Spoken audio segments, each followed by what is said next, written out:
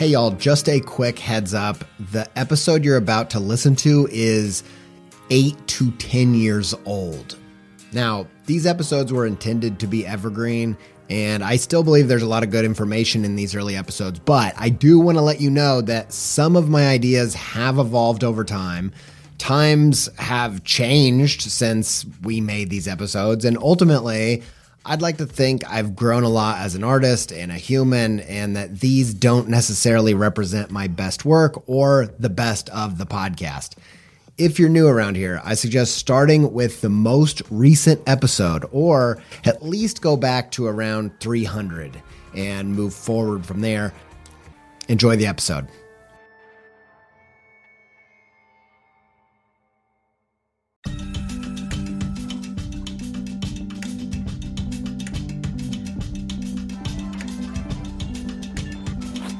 Well, look who it is. Surprised you showed up to listen to the Creative Pep Talk podcast. Didn't think I'd see your face around here again. Anyway, this is the Creative Pep Talk podcast. This is Andy J. Miller. I'm an illustrator who does lots of different stuff. And,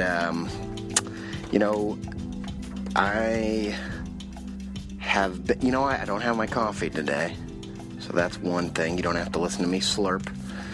The slurping is one of my favorite parts of this show, and I hope it is one of your favorite parts. It's like I get to have coffee with hundreds of people at the same time. What a good feeling. If you don't like the coffee slurp, well, you might be the only person who doesn't, because it's casual, it's friendly, it's a sound that means we're having a good moment with each other. So just enjoy it. But today you're not going to enjoy it because I don't have my coffee today. So today what we're going to talk about is maybe the most important question to ask yourself when making things. And it's this: what would I want? What would I want? It's the most simple question in the world. It's super obvious, but I think maybe the further along you go in your career, the harder it is to remember to ask yourself that question. So we're going to look at why that maybe is. Like, why is it hard to remember to ask yourself this question? And we're going to talk about why it's so important, and that is what we're going to do on this episode. So I really needed to rehaul my website. I was talking to some web people, looking around, and I got intrigued by Squarespace's new Fluid engine, partially because it just sounds cool, but also because it allows you to drag and resize and layer up anything you can imagine. I dove in, rebuilt my site. It's the most me site that I've ever had. I just absolutely love it. Launched it. Got such a great response. Some industry illustration and designy peers even reached out and was like, hey, who coded this thing, man? I'm like, y'all, I did it by myself. No coding with Squarespace's new Fluid engine. I told him, you should go check it out. You're going to be surprised with what you can do. And I built this thing before Squarespace reached out to sponsor the show. So I was like, boom, easy peasy. I was going to tell you about this new site. Anyway, go check it out, andyjpizza.com, if you want to see what I did with it. If you want to try it yourself, make a site that's totally you, where you can build a portfolio, sell content and courses and all kinds of other stuff, head to squarespace.com for a free trial. And when you're ready to launch, save 10% off your first purchase of a website or domain with promo code PEPTALK, all one word, all uppercase.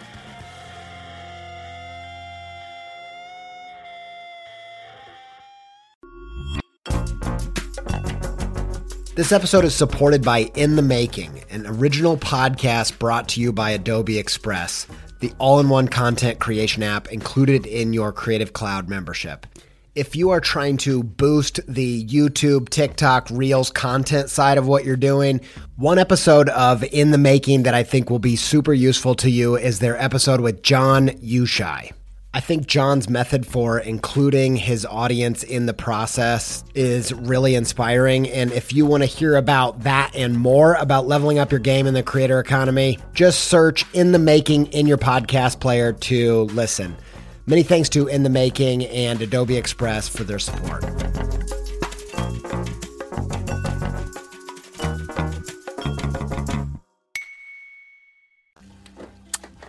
Here's where I started thinking about this because I was thinking about podcast ideas. I'm always kind of capturing ideas as I go.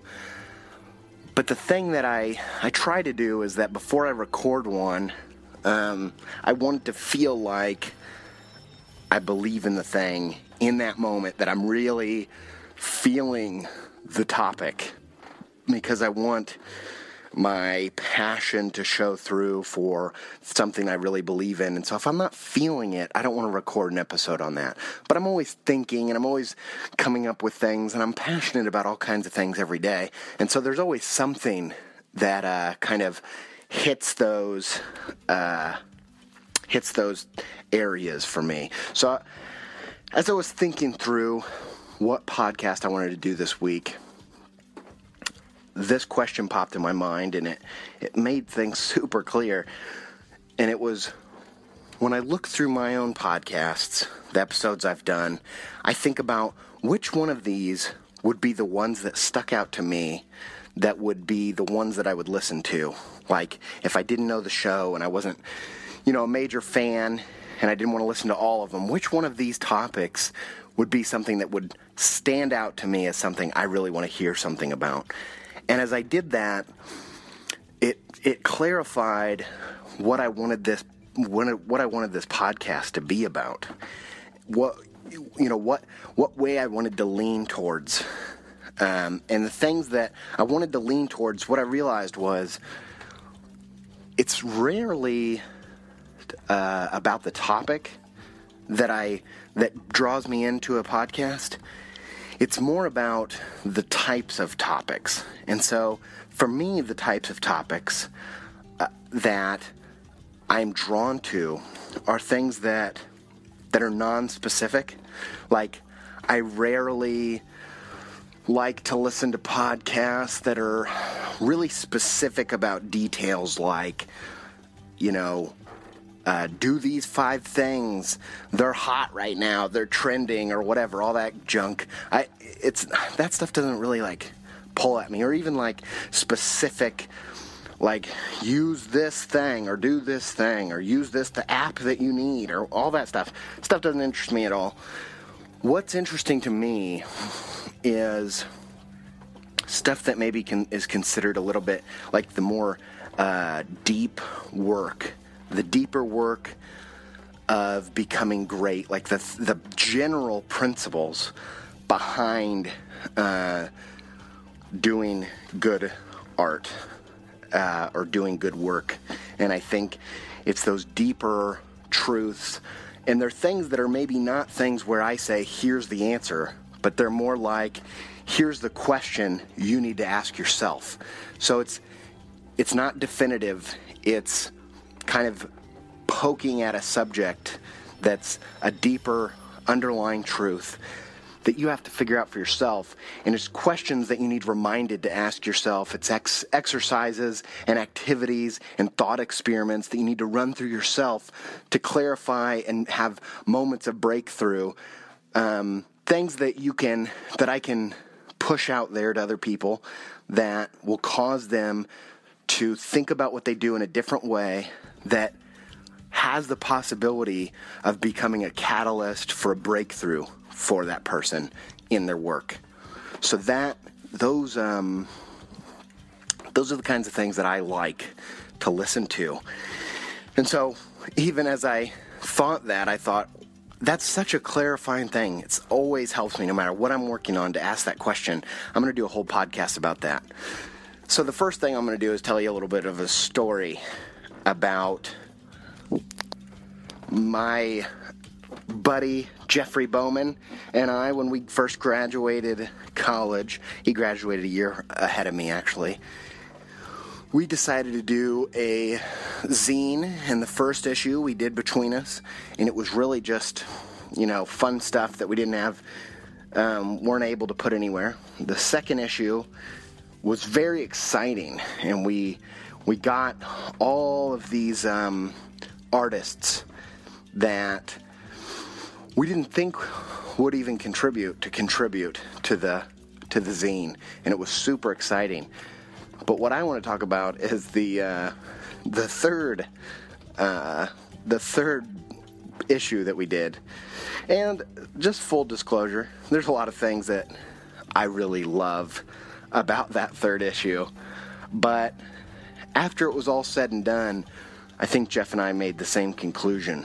So we were working on this issue, and the first one did pretty well, sold quite a few copies. Then the second one, we got some of our favorite artists involved, and that sold quite a few copies. But by the third time, I think we were so deep into making this thing. We were so excited about where it had gone. We were so deep into it that we got into that place where we forgot what it was all about.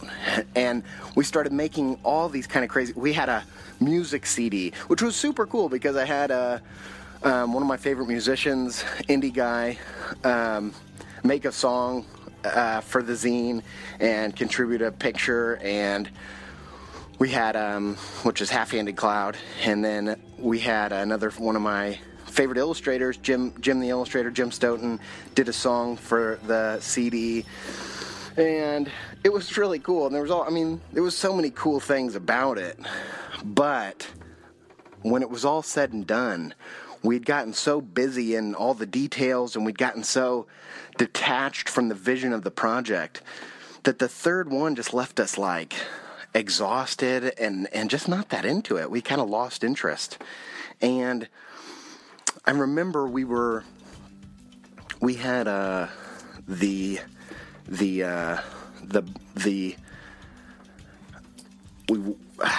got this really cool project to go to Glasgow, and they rented us a car, and it was for Converse, and him and I drove up together to Glasgow from Yorkshire. And we stayed the night there, and we got to draw on these windows of a shoe shop in Glasgow. And they videoed it, and they made a little video thing out of it. And it was an excellent time. It was one of my favorite memories. And as we were going up or on the way back, we just started talking about the issue 3. I think it was all said and done at that point. I think we'd already put it out there, and we were finished up with it. We were talking about whether we wanted to do another issue. We didn't end up doing another issue.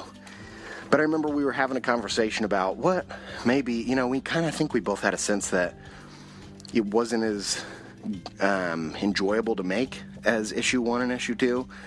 And we weren't really sure why.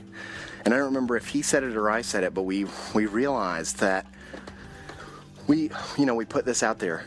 If we saw that issue somewhere, would it have been something that we would have wanted to buy? Or would it have been something that we were really excited to see in the world? And was it something that, and I remember thinking no. And it was close to it. It resembled the vision of our taste and our interest and our work, but it didn't, it ventured out past all those things in a way that didn't feel that great to us. We weren't that stoked in that way.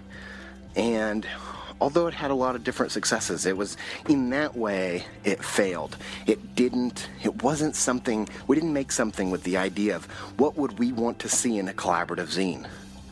And I think that's really when it started to not work. And I think, have you ever noticed that as you go along in your creative career or deeper into your industry, that and maybe you're like me and you see every year you like less things, or you come across less things that excite you and surprise you. And it's not so much that it sounds kind of bad. It's not bad, because the things that actually do hit you, the things that really do pique your interest, are a stronger, more intense emotional experience than anyone that you've had in the past. But if you're like me, when I was in high school, I liked lots of visual art things. I liked from all over the gambit. I liked all kinds of different things. And then as I went to college, that narrowed down a little bit. And I went from liking pretty much any visual art to liking art that had limited color palette, that had more simple shapes. And then as I got out and I started making my own work properly, it narrowed down again. And it veers off and it goes and it changes and it molds. But every year it's harder for me to find a book or an image or a thing where I'm like, this has the total package. Like, there's nothing in this that I would have done differently. It's blowing me away. It's surprising me. I can't even believe it exists. That experience happens less and less and less as I develop my taste, right? So just stay with me. I'm going somewhere. So Ira Glass has this. He's the talk show host, or the host of This American Life, and he has this really famous video on the web where he talks about taste. He talks about the gap, is what he calls it, and it's the gap where you have this really good taste when you start getting interested in something, and then you start making stuff, and it's not as good as your taste, so you know it's not that good, so you give up. But you actually have to trudge on for years and years until your work catches up with your taste. Now, that's great, and that's fine, and that's really actually fantastic, but I think you could take it a step further, and I think one of the things that he's saying that I think is so interesting is that, and it's almost like down to the semantics thing, like he's saying your taste is so important, and I almost feel like when you first hear that, you don't love it because the word taste doesn't capture completely what he's saying. It's more than your taste, and I would say that it's maybe your intuition. It's your intuition. It's more than taste. Your taste is the thing that says you like what's going on here or you don't like what's going on here, and you can't always explain it because it's something deeper than that, and it's an intuitive feeling. And I feel like when you listen to that intuitive feeling, that's the thing that tells you where to go. And so I think this is what you need to do with your work, right? So you need to, when I'm making this kid's book, one of the steps that maybe Ira Glass didn't say is that when you develop this taste and it finally reaches to the point where your work is as good as your taste, you have and you start getting feedback and you get some success, that you can sometimes detach yourself from that taste and start going off on a side road and making work that's obscure and maybe you wouldn't even like it. And there's all kinds of reasons for that, and I'm going to get to that, but I think that you need to use this intuition. So when I'm making this kid's book, it's easy to get down in the details, and I'm starting to think about what a kid's book should be, and I'm thinking about, what I like, and I'm mixing that with, this trick and that trick and this thing I read, and, I'm drawing and I'm sketching and I'm coming up with all these ideas, and I'm making the thing, and I'm so deep within the thing, I forget to ask myself, would I like this book? The place to start is if you walked into a bookshop, what would it look like for me to walk into a bookshop, pick up a kid's book off the shelf, have my mind blown by the cover, by the title, by the story as I'm flipping through the pages? What spread, would look like, when you get to the height of the story, what spread in that book would blow my mind, and what about it would blow my mind? And it makes me start thinking about what books have done that to me in the past and why. And then what books did I love in the past that didn't hit the mark of my taste completely? What were those things that they did that, according to my taste, was wrong, in quotes? And you start asking yourself those questions. You start looking out into the world and saying, okay, What is the thing missing out in the world? What's the book that I'm looking for on the shelves that's not there? That's the book you make.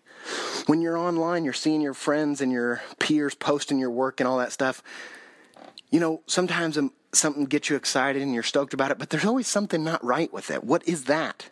What's the thing that it's not satisfying, that feeling, that thing that you want to see in the world? That's what you make. That's the thing that you need to make. And it's not just taste. It's your intuition. It's maybe even more than your intuition. Maybe it's something else. It's a drive within you that's saying there's something in the world that needs to be put out there. And it's not out there. Because the more you develop your taste, the less things you like. And it gets to a point where nothing is satisfying your taste. And hopefully at that point, you've developed enough to make work that is the only thing that really satisfies your particular view, your particular taste, the particular thing that you need to see in the world, that you want to see in the world, is the thing that you can make. That maybe just might be the real goal. So, let's talk about rap, because I haven't done that in this episode yet. I think we get to the point where you can't see the forest for the trees. You see the trees, you see the details, you're down in the muck making the stuff, but you forget about the forest, right? Frank Chimero, I've heard by his own, I think he even said in an interview once that he doesn't know if there's an exact way to say his last name. He has a poster that says, "People ignore design that ignores people." I think it's one of his older posters, but I still think it's a great point. And it's easy as you're a designer to get deep within the trenches of kerning and page layout and, composition and color. And you get so deep in there that you're speaking a language and you're focusing on these tricks and these ideas that regular people don't know. They don't see it. They don't care. And when you're making work like that, people will ignore it because you're ignoring them. And so what does this go back to? What's the issue here? Well, one of the things I think that can throw you off the path so far is this word audience. And I think we're in a time with a culture that's really rejecting the idea of the audience, because we don't like people being on stage above anybody else in a lot of ways. I recently read something about, the culture will cheer you on as you rise to stardom, as you rise to the platform. But as soon as you're there, they're going to tear you down for saying that you're above them. And maybe they should. I don't know. Maybe we shouldn't. Maybe nobody should be on a platform. That's a different conversation. But I think the word audience implies something. It implies, if you think of the people that like and interact with your work as an audience, then you're putting yourself on stage. You're making you separate to them. You're other to them. They're the ones down, you're the one up. And when you start thinking about your work like that, you start thinking about manipulating masses of people. And have you ever found yourself making something thinking, this thing, oh, they're going to love this thing. They're going to eat this up. And you put it out into the world and nobody cares. Is it possible that in that moment you're forgetting, would you eat it up? Or do you just think this audience of yours is lower than you, is stupid, that you're going to pull the wool over their eyes? Now back to the rap. I don't listen to Nicki Minaj. I've heard her on a few verses, and she's all right. She's not really my taste, but and I don't prefer to listen to music that is maybe as vulgar and all that as some of the music she makes. But it's a good little case study for this. Now, she came up I heard this story, I think, on This American Life. So that just shows you kind of the weird use of the story. But so what I think happened is she comes up through the rap industry as someone who has these real rap chops, and people are excited because it's, this African-American woman who is killing it in the rap game, and she's selling maybe the most records of any African-American rapper ever or close to. And so her fans, the people that believe in that, are so excited about it, right? But then once she gets big enough, she makes a song that's what they call EDM, electronic dance music, which is basically what most of the radio music is now. Like Coldplay is electronic dance music now, and Katy Perry, and it's basically the version of selling out right now in the current culture. And she makes this massive pop electronic dance music hit. And there's this white radio DJ who had worked himself up through this culture, and he is on stage at a festival and openly disses Nicki for doing this and saying that she's betrayed everything that got her there, and she's betrayed the culture, and she's sold out to pop culture. And at first there's this big feud between them. Eventually I think she kind of makes friends with this guy, and she says, and I think she kind of says, like, you were right to a certain extent. And I think, one of the things that you see over and over is these people who make these personal, beautiful albums, and they're unique, and they blow up, and then every year they're making music that's less and less human. And why? Because when you make that much money and you're that big and you're surrounded by celebrities and you live in Hollywood and you drink fancy drinks and you have a limousine driver and you have bodyguards, you're less like a regular human that lives in the world, and you don't have as much to comment on regular life, and what you're talking about doesn't make sense to anybody anymore that are making, that live in regular world. And I think so often that's the tale of, big musicians. And I think that what happens there is a disconnect from audience. And it's a disconnect from seeing yourself as like the audience. In that moment when you switch over and say, I'm not talking as part of the conversation with you, I'm not talking to you, I'm talking down to you. And I think it's so easy to get on that because I think for some reason we think when we're creating work, it's elevating us and I think that it's that type of work that just is not palatable. It's not that nice to digest.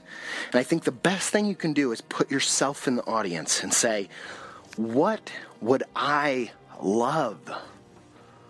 What would move me? What's the thing? What do I want to see? What book do I want to see that's not on the shelves? What image do I want to see that's not out there? If you ask yourself that every time you make something, I can almost guarantee that your work is going to be better. All right. So, I have done another podcast, and I've got to the other side, and I hope that it has encouraged you and maybe reminded you of some things that you maybe haven't been thinking about. I hope that this gives you a good start to your day, and I really appreciate all the feedback and all the help you guys have been doing to spread this thing, and I appreciate the emails I've got that have said that this means something to you, and that makes me feel like I'm making meaningful work by sharing my life and my kind of behind the scenes to my illustration career. And I've told you this before. I don't feel like